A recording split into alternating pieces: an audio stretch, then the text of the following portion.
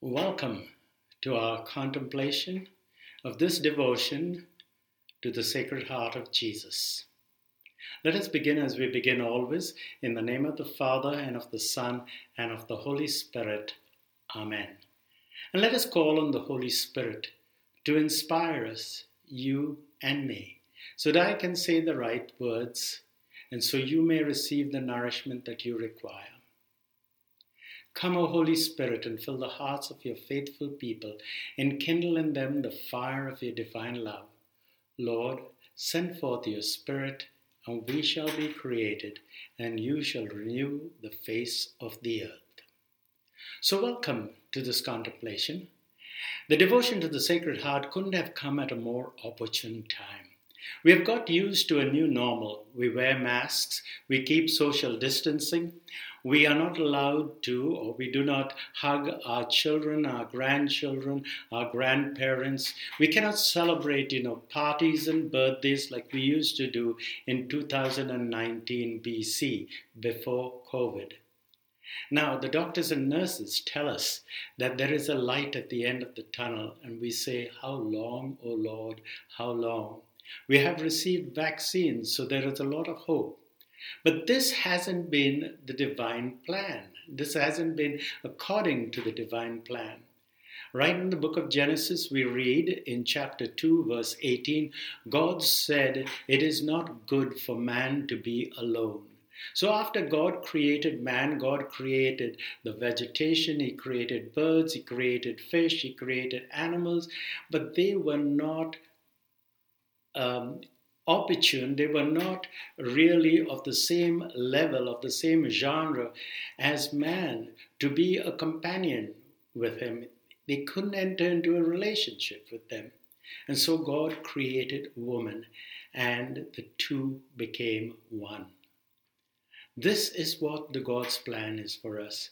And then when God wanted to be with us, to be amongst us, God chose to come in flesh, born of the Virgin Mary, and dwelt amongst us, a man like us in all things but sin, so that you and I could see and touch and feel and taste what God is.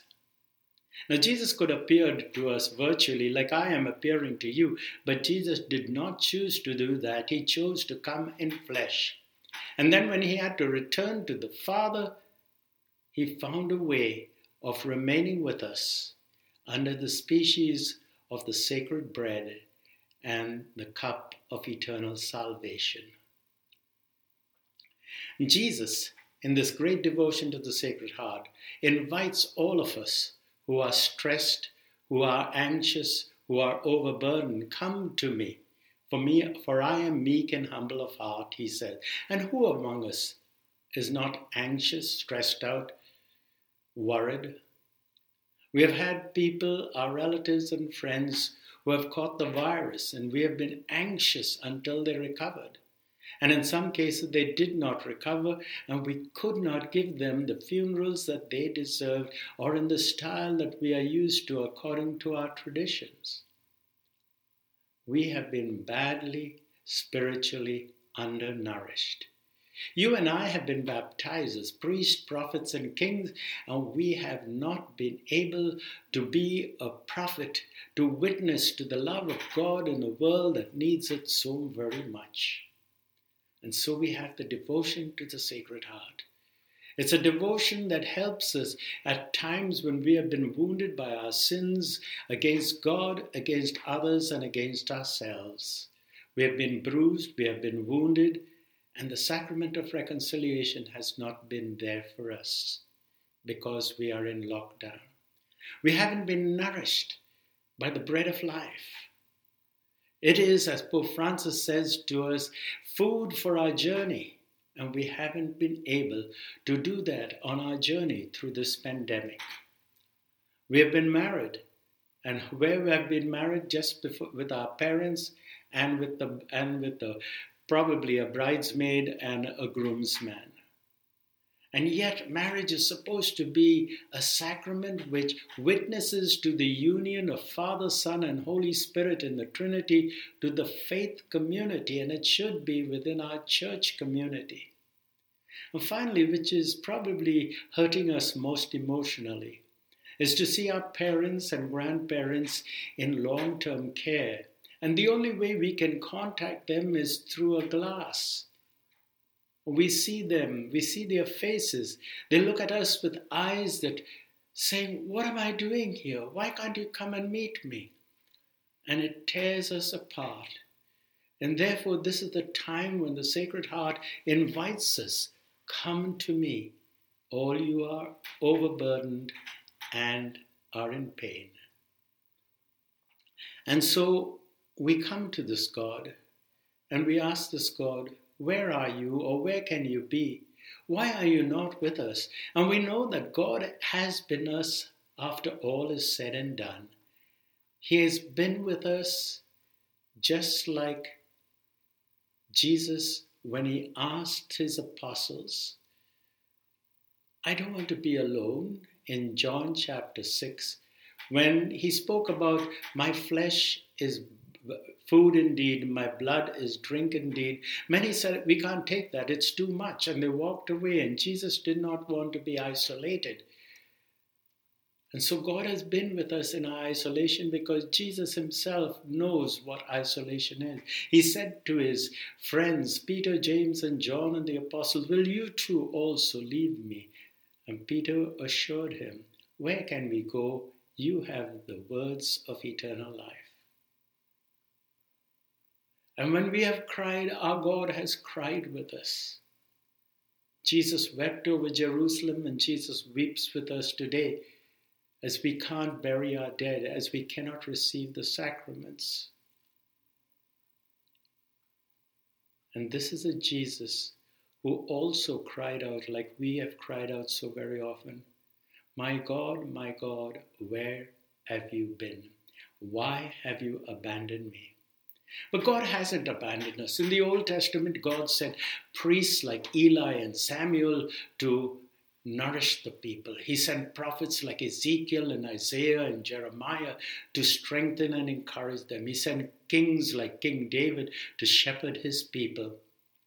And he sends us the same today. He sends us the brilliant and wonderful Pope Francis, who continues to be a shepherd that smells of sheep.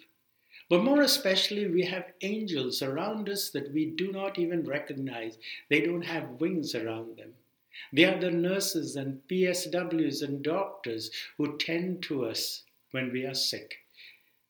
They are the people who are cashiers in our banks and in our grocery stores, who hand over food and money that we need to carry on our everyday life. They are our Uber drivers and taxi drivers who take us from one place to another.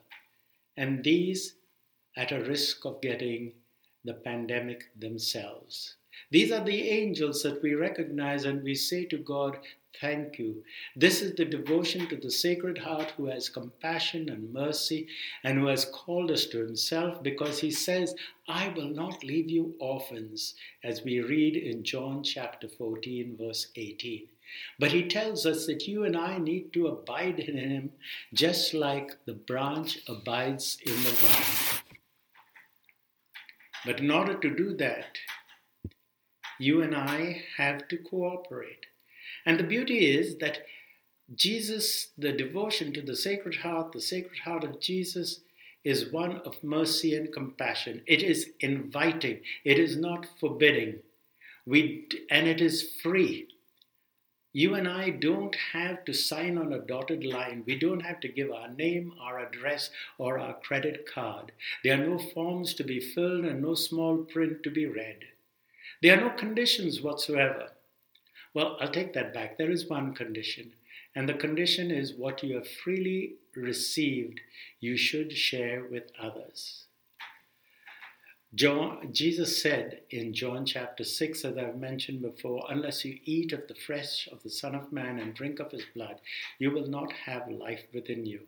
To put it crudely, we are dead. And so the Sacred Heart invites us.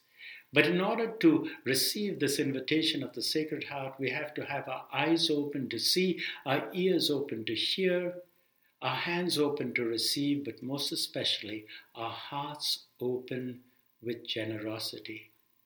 And God Himself has been generous to a fault. God has been forgiving. God has been inviting us back, just like the prodigal father, again and again. And so we ask that mystery. If you are so loving, you're so forgiving, you can save us, why did you have to put Jesus through the passion, His death, and His resurrection?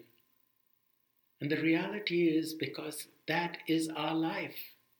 You and I, on an everyday level, and sometimes in a single day, will have passion, suffering, and even death. Not physical death, but emotional death at times. And then there will be the resurrection. And therefore the Sacred Heart, as Jesus would say in the Gospels to Peter and James and John, the Son of Man must go through this in order that He could be for us a support, in order that He could be for us a spring of living water where we could come and drink and never be thirsty again, and more especially, that after drinking of that, we in turn become springs of living water where other people can come and slake their thirst. And because of that wonderful thing, you and I can have what we read in Galatians chapter 5, verse 22. Love, peace, joy, forbearance, self-control, reaching out to others. And these are the gifts that come to us in our devotion to the Sacred Heart. It is open to everyone. Jesus is always there, even when we don't know. God bless you all.